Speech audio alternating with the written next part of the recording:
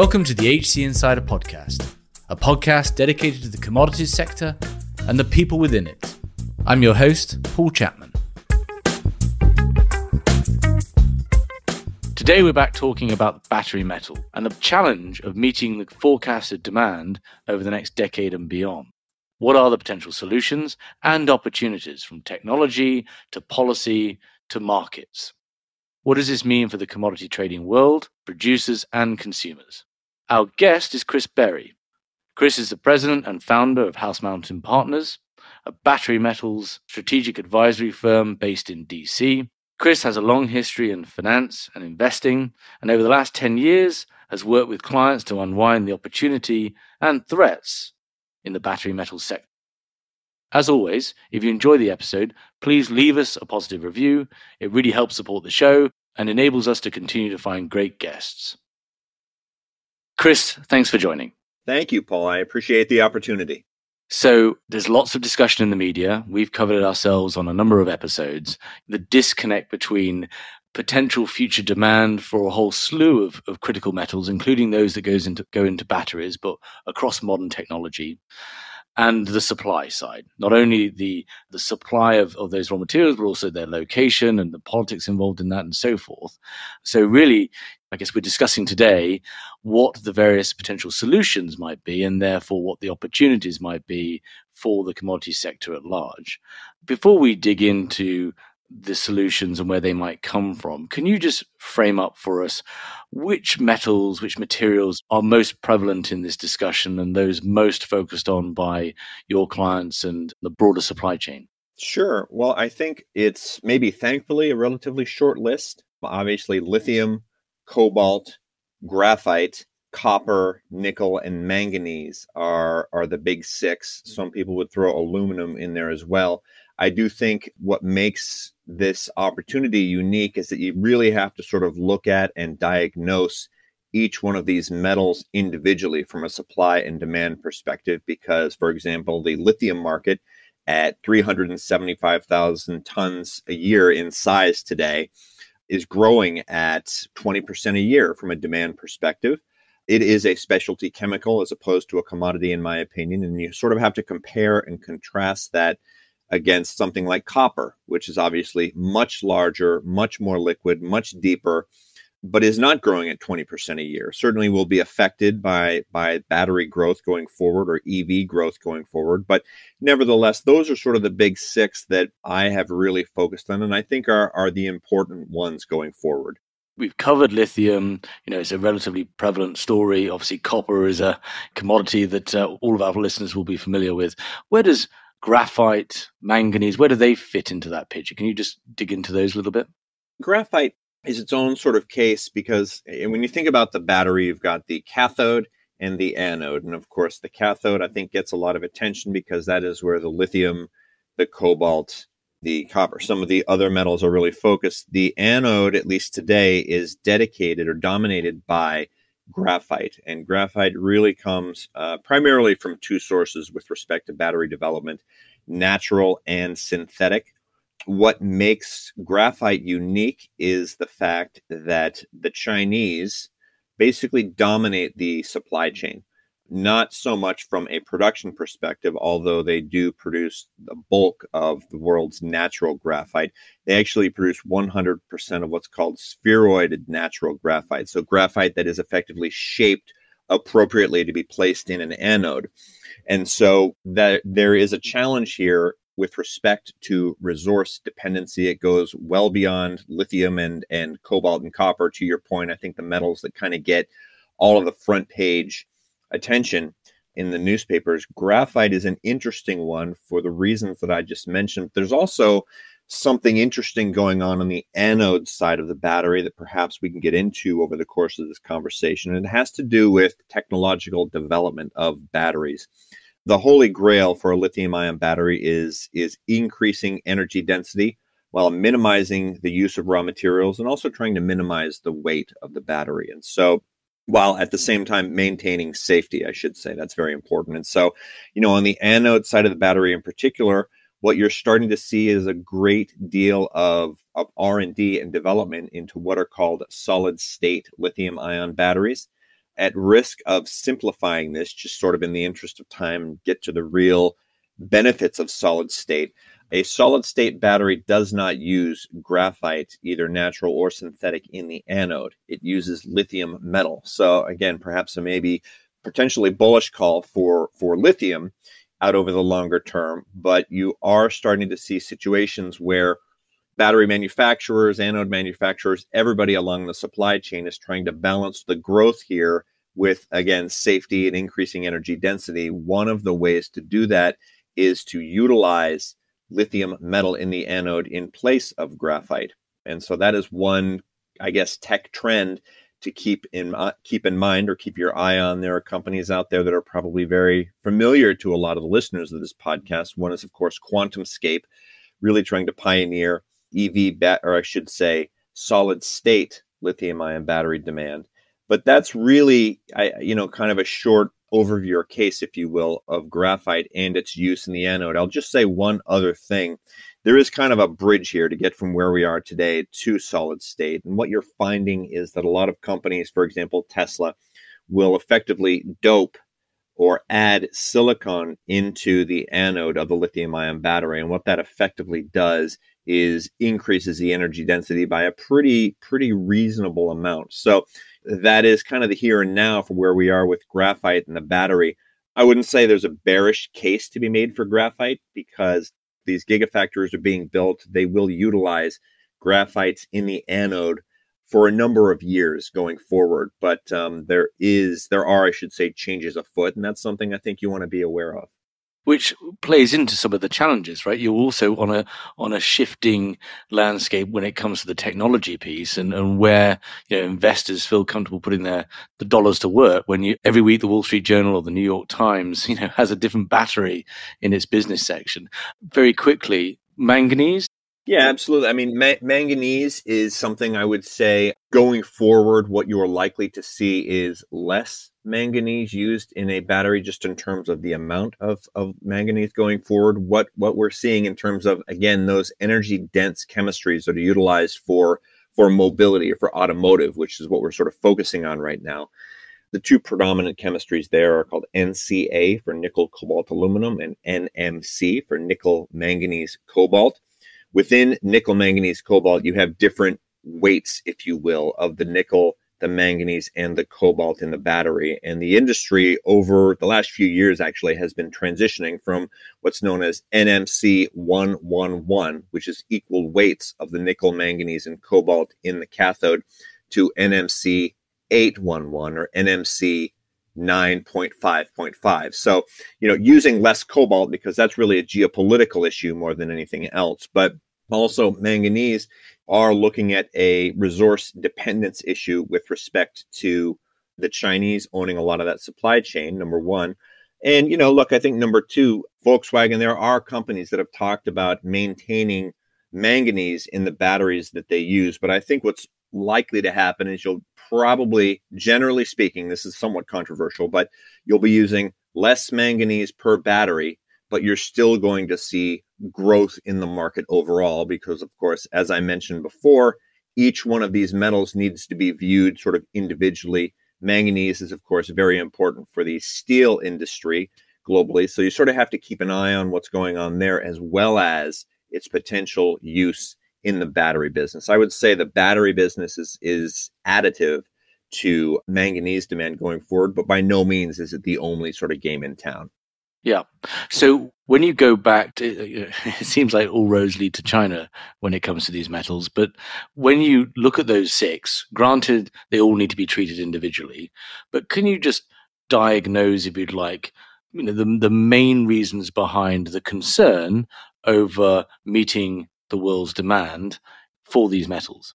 Sure. Well, I think part of the issue is the move towards decarbonization and electrification globally is being driven, if that's the right way to, maybe pardon the pun there, but pushed forward by governments. Okay. Governments are effectively telling private industry, listen, this is the way we are going to go. We're going to electrify transport, electrify energy storage.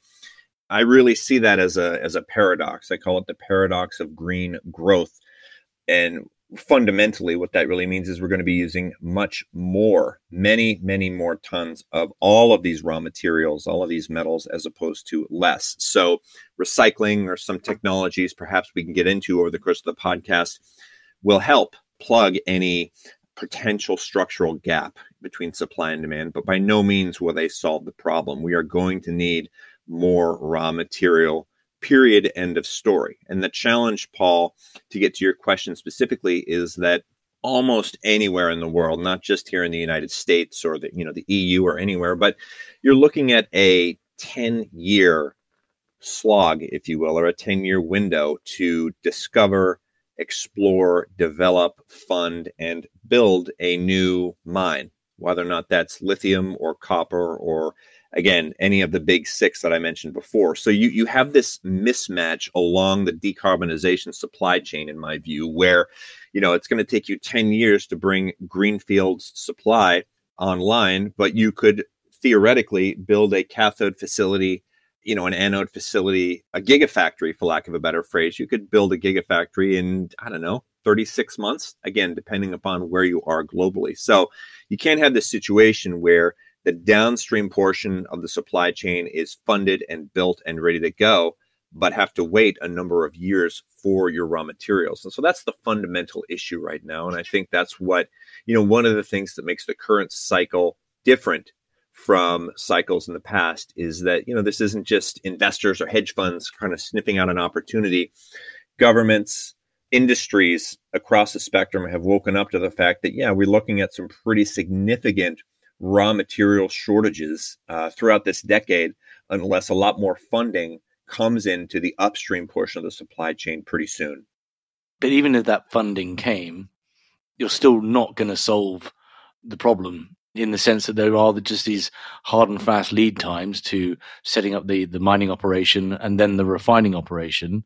And then the other issue, of course, is that a lot of the, as I understand at least, a lot of the know-how, the technology, especially in the refining portion of the value chain, is not necessarily dispersed, right? It's very much concentrated in China and a couple of other locations. That's correct. And again, you could sort of go down the list and say, I would say the intellectual firepower, if you will, for something like rare earth elements, magnet making, is concentrated in China. As an example, there's a fair amount in Japan as well, which is, of course, an ally of ours here in the West. But yes, the IP, that intellectual firepower, is really focused in China. And again, that's another issue. You cannot rush the building of a mine. You cannot rush the building of a cathode facility for a number of reasons we can get into. As I mentioned before, just on the lithium side, each one of these projects is unique.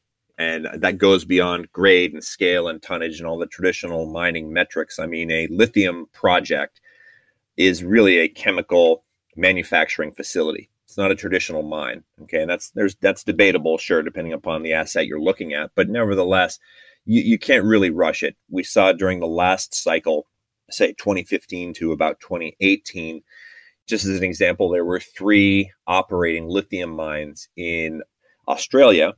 That jumped to 6, and I think a 7th, hard rock, was about to come on stream just as the market turned and the bottom fell out of everything. But, the point is that it wasn't that difficult for, the 3 to ramp up their capacity. All of that material, though, went into China, okay, to be processed. And quite frankly, because there's so much growth there in the lithium-ion battery business, what goes into China is probably going to stay in China. Why are we in this situation? I mean, there's been demand for batteries, over the last 20 years from all variety of directions. I know there's an order of magnitude different when it comes to fueling the energy transition, but what are the main reasons that supply has been limited? There hasn't been this much investment. There hasn't been the foresight there. And also that, we have covered it in previous episodes, but you've got this concentration in China. Can you tease apart kind of how this has suddenly sprung up and is now a very real and imminent issue, certainly for governments in the West trying to support energy transition? Yeah, I think this is to your point, it's a larger conversation. It's relatively philosophical too. I think a lot of the reason that we find ourselves in the position we find ourselves in today with respect to resource dependence has to do with globalization and this sort of outsourcing, if you will, of manufacturing bases to lower cost locations. Of course, I'm talking about China.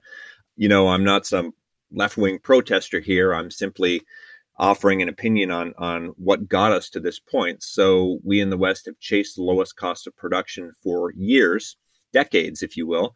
And that's sort of one of the main reasons, again, at a very high level, why I think we find ourselves where we are today. It took us 40 years to get into this situation. And I'm not saying it's going to take us 40 years to get out, but there's no sort of easy overnight fix. So I think it is going to take some sort of a combination of both public and private sector incentives, if you will, to really try and right the ship. I do think that, one of the things that makes this current investment cycle, let's just call it the current battery metals cycle, different from the 2 or 3 that I have seen in previous iterations in my career is, of course, the focus on the supply chain. I would say I think maybe the death of globalization is premature. I could certainly see a situation where you have a more regionalized supply chain structure. So a supply chain dedicated to the European Union, a supply chain dedicated to, say, North America, one perhaps in Asia. But I just think actually costs are going to get out of hand if you were just to do something in the United States or just do something in Canada or just in a specific country in Europe. So I like to speak in sports analogies. And so I like to think that the battery metal supply chain is kind of a jump ball right now for any basketball fans listening to the podcast.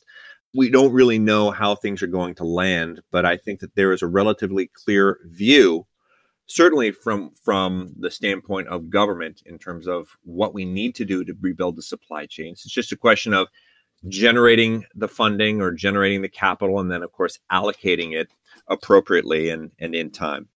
Perfect. So just before we move into, I guess, the policies and then what organizations themselves can do and what investors and traders can therefore do as well, the opportunity, so to speak, is this recognized as a almost existential threat by OEMs?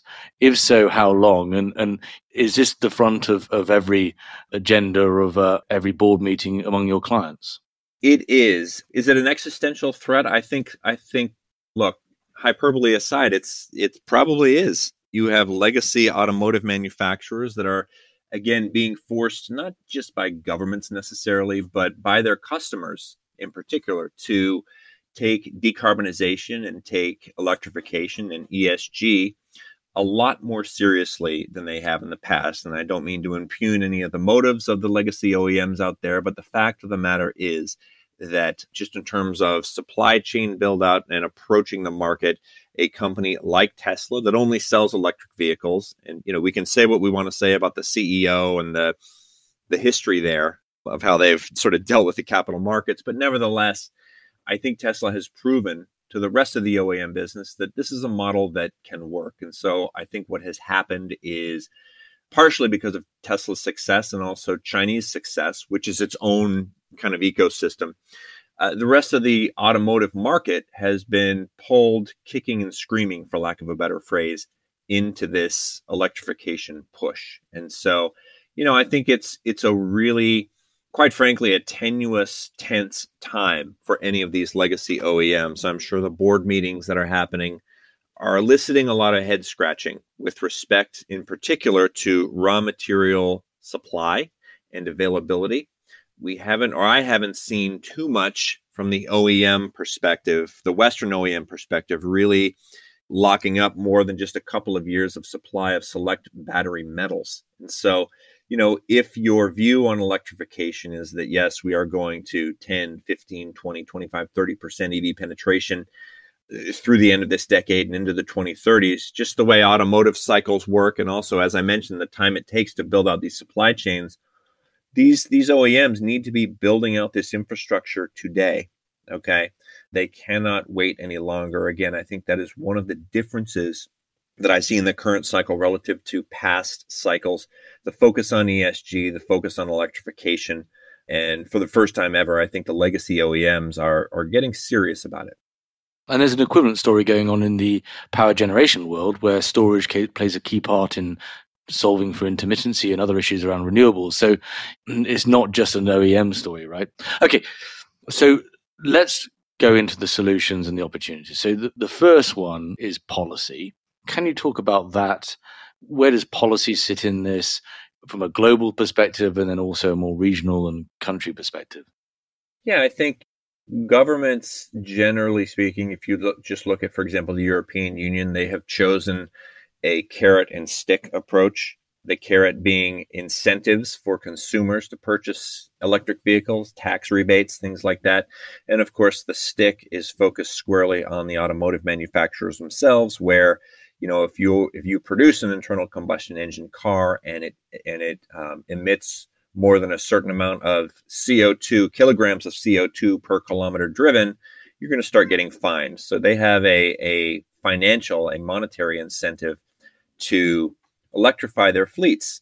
Over here in the United States, part of the infrastructure that's being kicked around in Congress, the infrastructure debate, if you will, or Biden's Build Back Better process, or not his process, maybe his Build Back Better legislation would be a better way to put it. Part of that involves a $12,500 US incentive for consumers to purchase electric vehicles that are A, made by union labor, B, made in the United States, and of course, C, utilize a battery made in the United States. And so, the first two parts of that, I think, are potentially realistic, union labor and having an EV, at least in large part, produced in the United States, but producing the battery at any kind of scale for the automotive market here in the US is going to be challenging in the next couple of years, okay? China, again, is its own sort of ecosystem. I mean, the country has focused and encouraged electrification through a number of different means. And, look, you're starting to see it certainly in the European Union and in China, just in terms of the percentage of sales on a monthly basis that are electrified relative to, say, diesel or traditional internal combustion engine. They're ticking up to, say, 9, 10, 11, 12% of monthly sales. And so that trajectory is what you want to focus on, because, again, that's consumers saying, hey, listen, this is the direction we want to go. And that's one of I think, the biggest signal that the OEMs really need to continue to make this investment.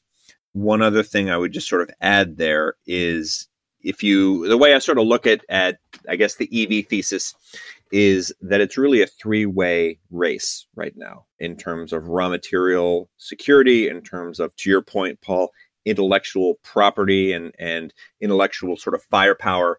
It's a three-way race between China, the EU, and the United States, or let's just say North America more broadly.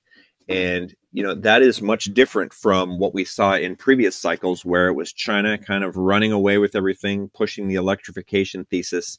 And, maybe the EU, maybe North America, maybe the US catches up. Now, I'm actually pretty impressed by what I see over in the European Union. They have in my view, a very clear strategy around electrification, around what they call their battery directive. Doesn't mean it's going to be any easier to build it out, but at least there's a very clear pathway for companies and countries based in the EU around electrification. So it's interesting. I mean, look, competition creates innovation, or it fosters innovation. And so I'm actually glad to sort of see, I think, that difference in this current cycle.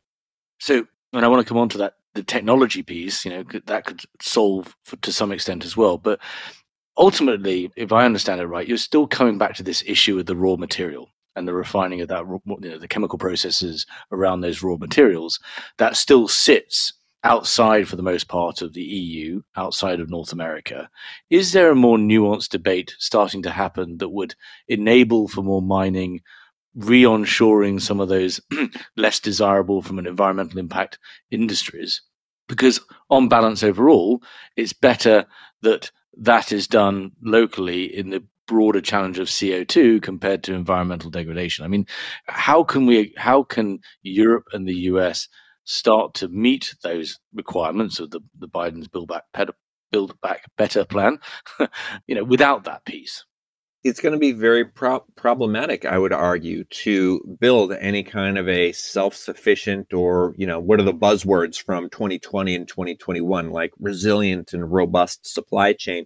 going to be very difficult to do that without access to the raw materials. And look, for those of you, I'm sure there are a lot of people on this listening to this podcast and know that lithium and cobalt and the metals that we're talking about today in and of themselves are not rare in the Earth's crust. Okay, there's decades of supply, even at elevated usage rates or demand rates that we're seeing now. Again, the challenge becomes, how do we get rid of the whole, or I shouldn't say get rid of, how do we address this NIMBY argument, not in my backyard? Just in the EU, you've seen pushback against lithium in Portugal. I just read a story this morning about Rio Tinto wanting to push forward to open a lithium mine in Serbia, and they've got thousands of people in the streets protesting this. Again, it's an article, I'm sure there's nuance there, but nevertheless, my point is that we all want clean air and the greening of the economy. But again, the paradox, as I mentioned before, is that this comes at a cost. Okay. And that cost is what I would call relative self-sufficiency of all aspects of the supply chain. And that's why I think a more regionalized approach, for example, a North American supply chain would make more sense. And you've seen the Biden administration actually here in the US actually address that and say, for the raw material aspect of this battery supply chain, we want to work more closely with our allies. And, you can read between the lines there. And what he's effectively saying is that we want resources, we want to utilize resources that are perhaps mined and refined in Canada or Chile or, other countries like that. The problem here, Paul, is that when we talk about this shift, right, around decarbonization or green growth, it's been interesting. There's another new buzzword here in 2021 called greenflation. Okay. This is actually a real threat, I would argue, to the battery business and building out supply chains. Just in the last year, lithium, battery grade lithium carbonate, all right, has increased in price by 290%. Nickel is up 20%. Cobalt is up 116%. Copper is up 23%.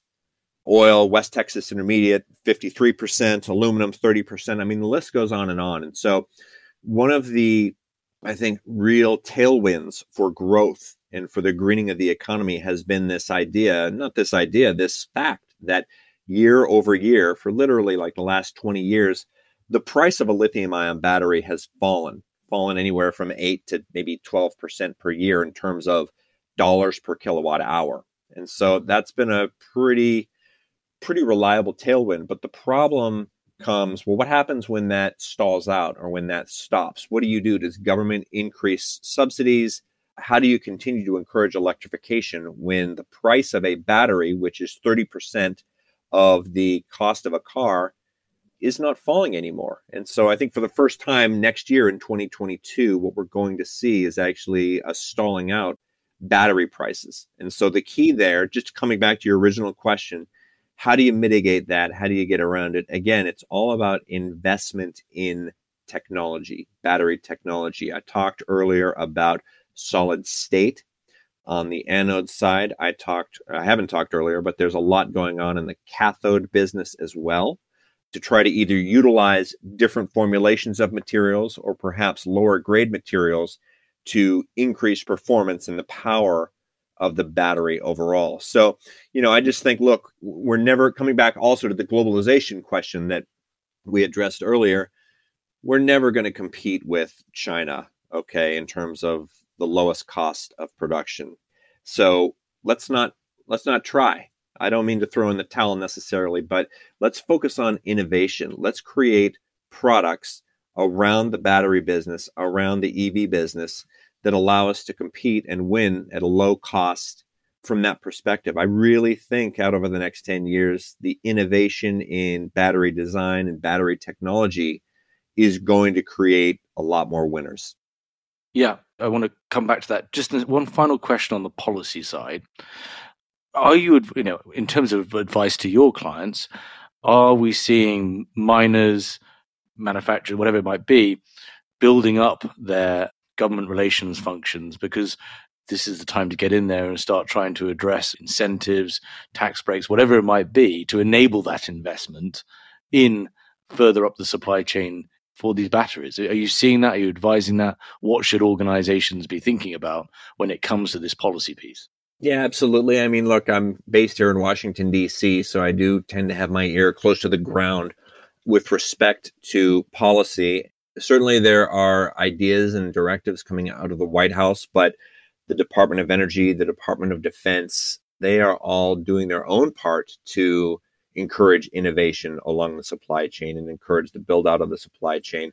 Again, a lot of this is rooted in ESG and decarbonization. And so, again, one of the differences with this current cycle relative to cycles of the past is that the mining companies, there's no sort of delicate way to say this, they're taking ESG a lot more seriously than they have in years past, I would argue, because there is an opportunity there. Governments, again, across the spectrum, I think, are not so much mandating it, but providing a backdrop or sort of a roadmap to allow these companies to shift and adjust their business models. I mean, you've seen companies, I mentioned Rio Tinto getting into lithium. I mean, a lot of these major mining companies who didn't really, quite frankly, ever used to focus on the battery metals have now shifted their tune. And it's because there's an opportunity, and it's also because governments are sending signals to them about the way that they're going to have to shift their business to survive and generate returns.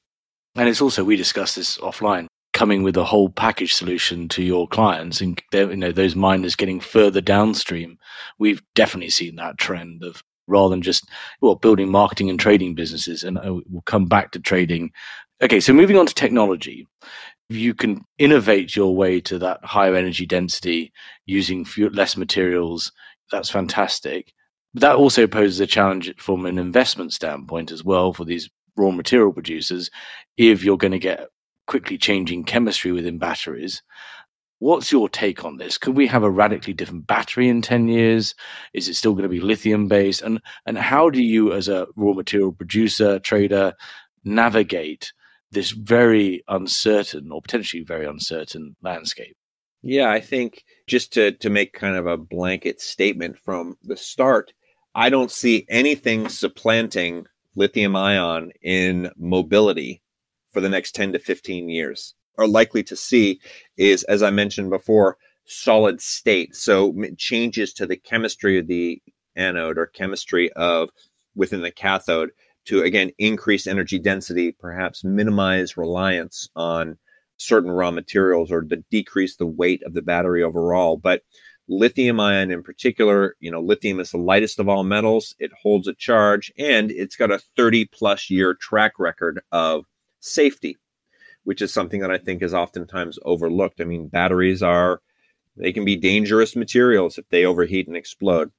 Now, on the energy storage side, we alluded to it earlier, grid scale energy storage, it's not really lithium ion as the sole winner, in my view.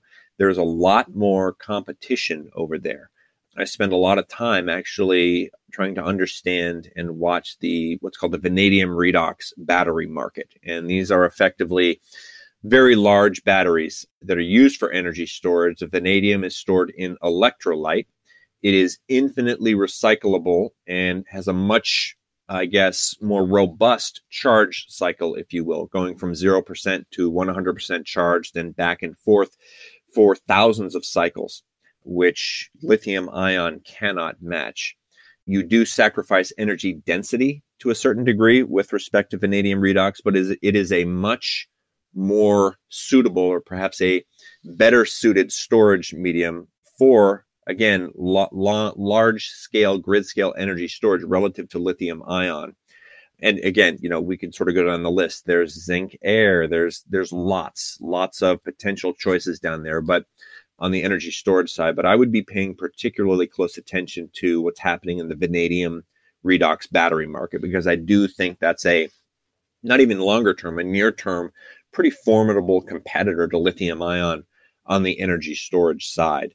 And again, to sort of come back to your original question about how do investors deal with the fact that battery chemistry can change. This is one of the primary reasons that, in my career, I've seen a lot of generalist investors shy away from the battery business. It's because the markets are too small.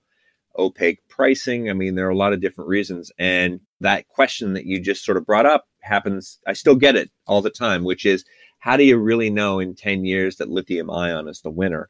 Again, it will grow and evolve. And again, that's why I think you as an investor, regardless of where you are as a stakeholder, really need to look at each one of these metals and minerals individually to come up with an investment case, long, short, neutral, whatever it is, because they are very nuanced. So it just, to my point earlier, I think that technology, focusing on these battery technologies is a really, really important part of your investment arsenal going forward. Obviously, there's policy solutions at the regional level, at the governmental level, and the need for organizations to engage and follow those. Technology, I think there's quite a clear statement that, at least when it comes to cars, it's lithium. But as you say, there's a much more broader opportunity of different types of batteries on that large scale energy storage side, which is, I think, positive to hear. What are the market solutions? And maybe you can just frame up for us at the moment, because some of these metals are clearly traded, copper, cobalt, etc. Others are not, or at least are, they're locked up in long-term supply contracts. Those contracts are pretty immutable sometimes. Where does traditional response to these imbalances of demand supply, which is when middlemen, merchants, traders, producers, consumers start to set up more sophisticated trading and marketing operations? Does that have a role in this? I appreciate that maybe that might be different for each one. Yeah, I think, again, the opacity, if that's the right word, of, for example, the lithium market or the cobalt market, not to mention the fact that both of those markets in particular are very concentrated from a producer perspective, has kept a lot of people, a lot of investors out of the space. But you sort of can't ignore the returns anymore, and you can't ignore this move towards decarbonization and the role of these niche metals, these minor metals in it.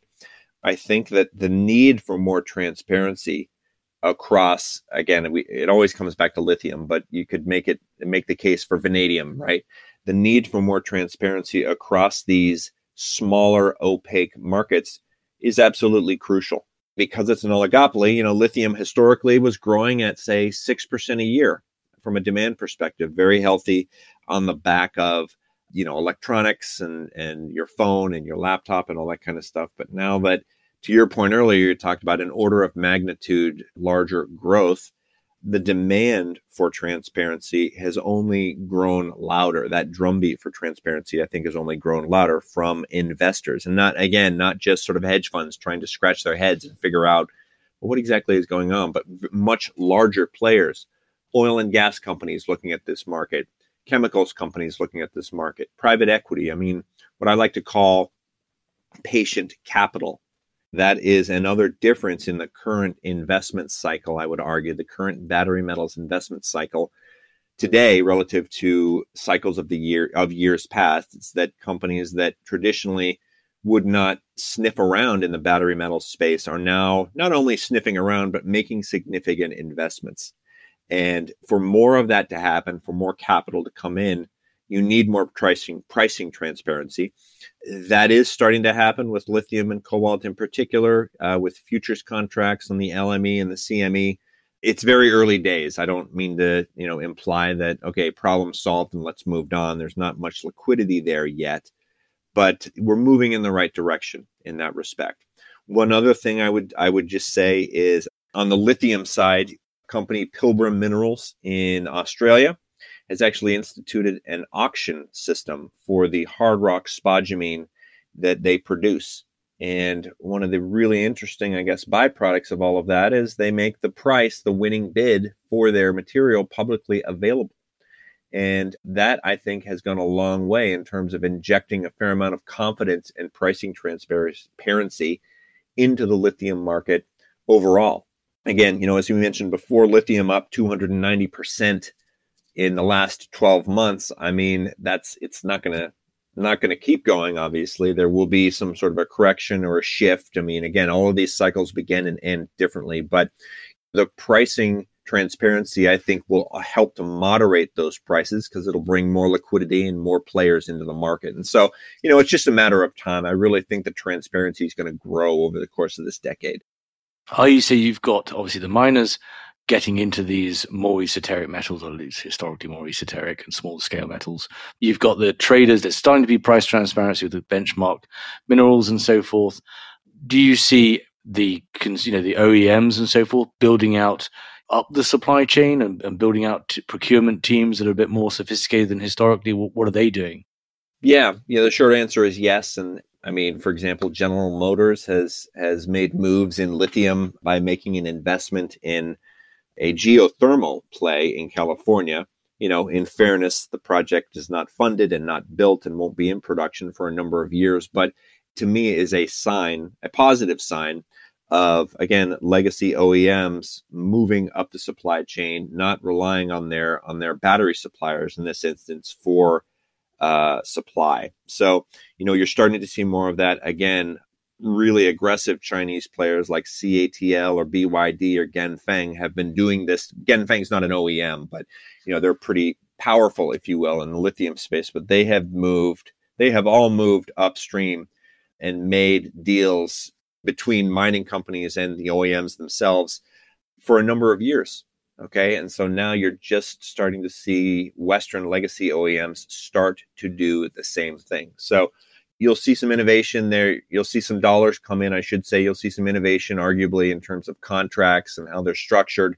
It's pretty early days in that respect. But again, the takeaway here is that these legacy OEMs have realized that security of supply is the biggest issue, the biggest impediment. Yes, you have to have great battery technology and great looking cars, but it all starts with that upstream piece of the supply chain. And I think that's, why we've started to see a number of these OEMs, push upstream and make investments.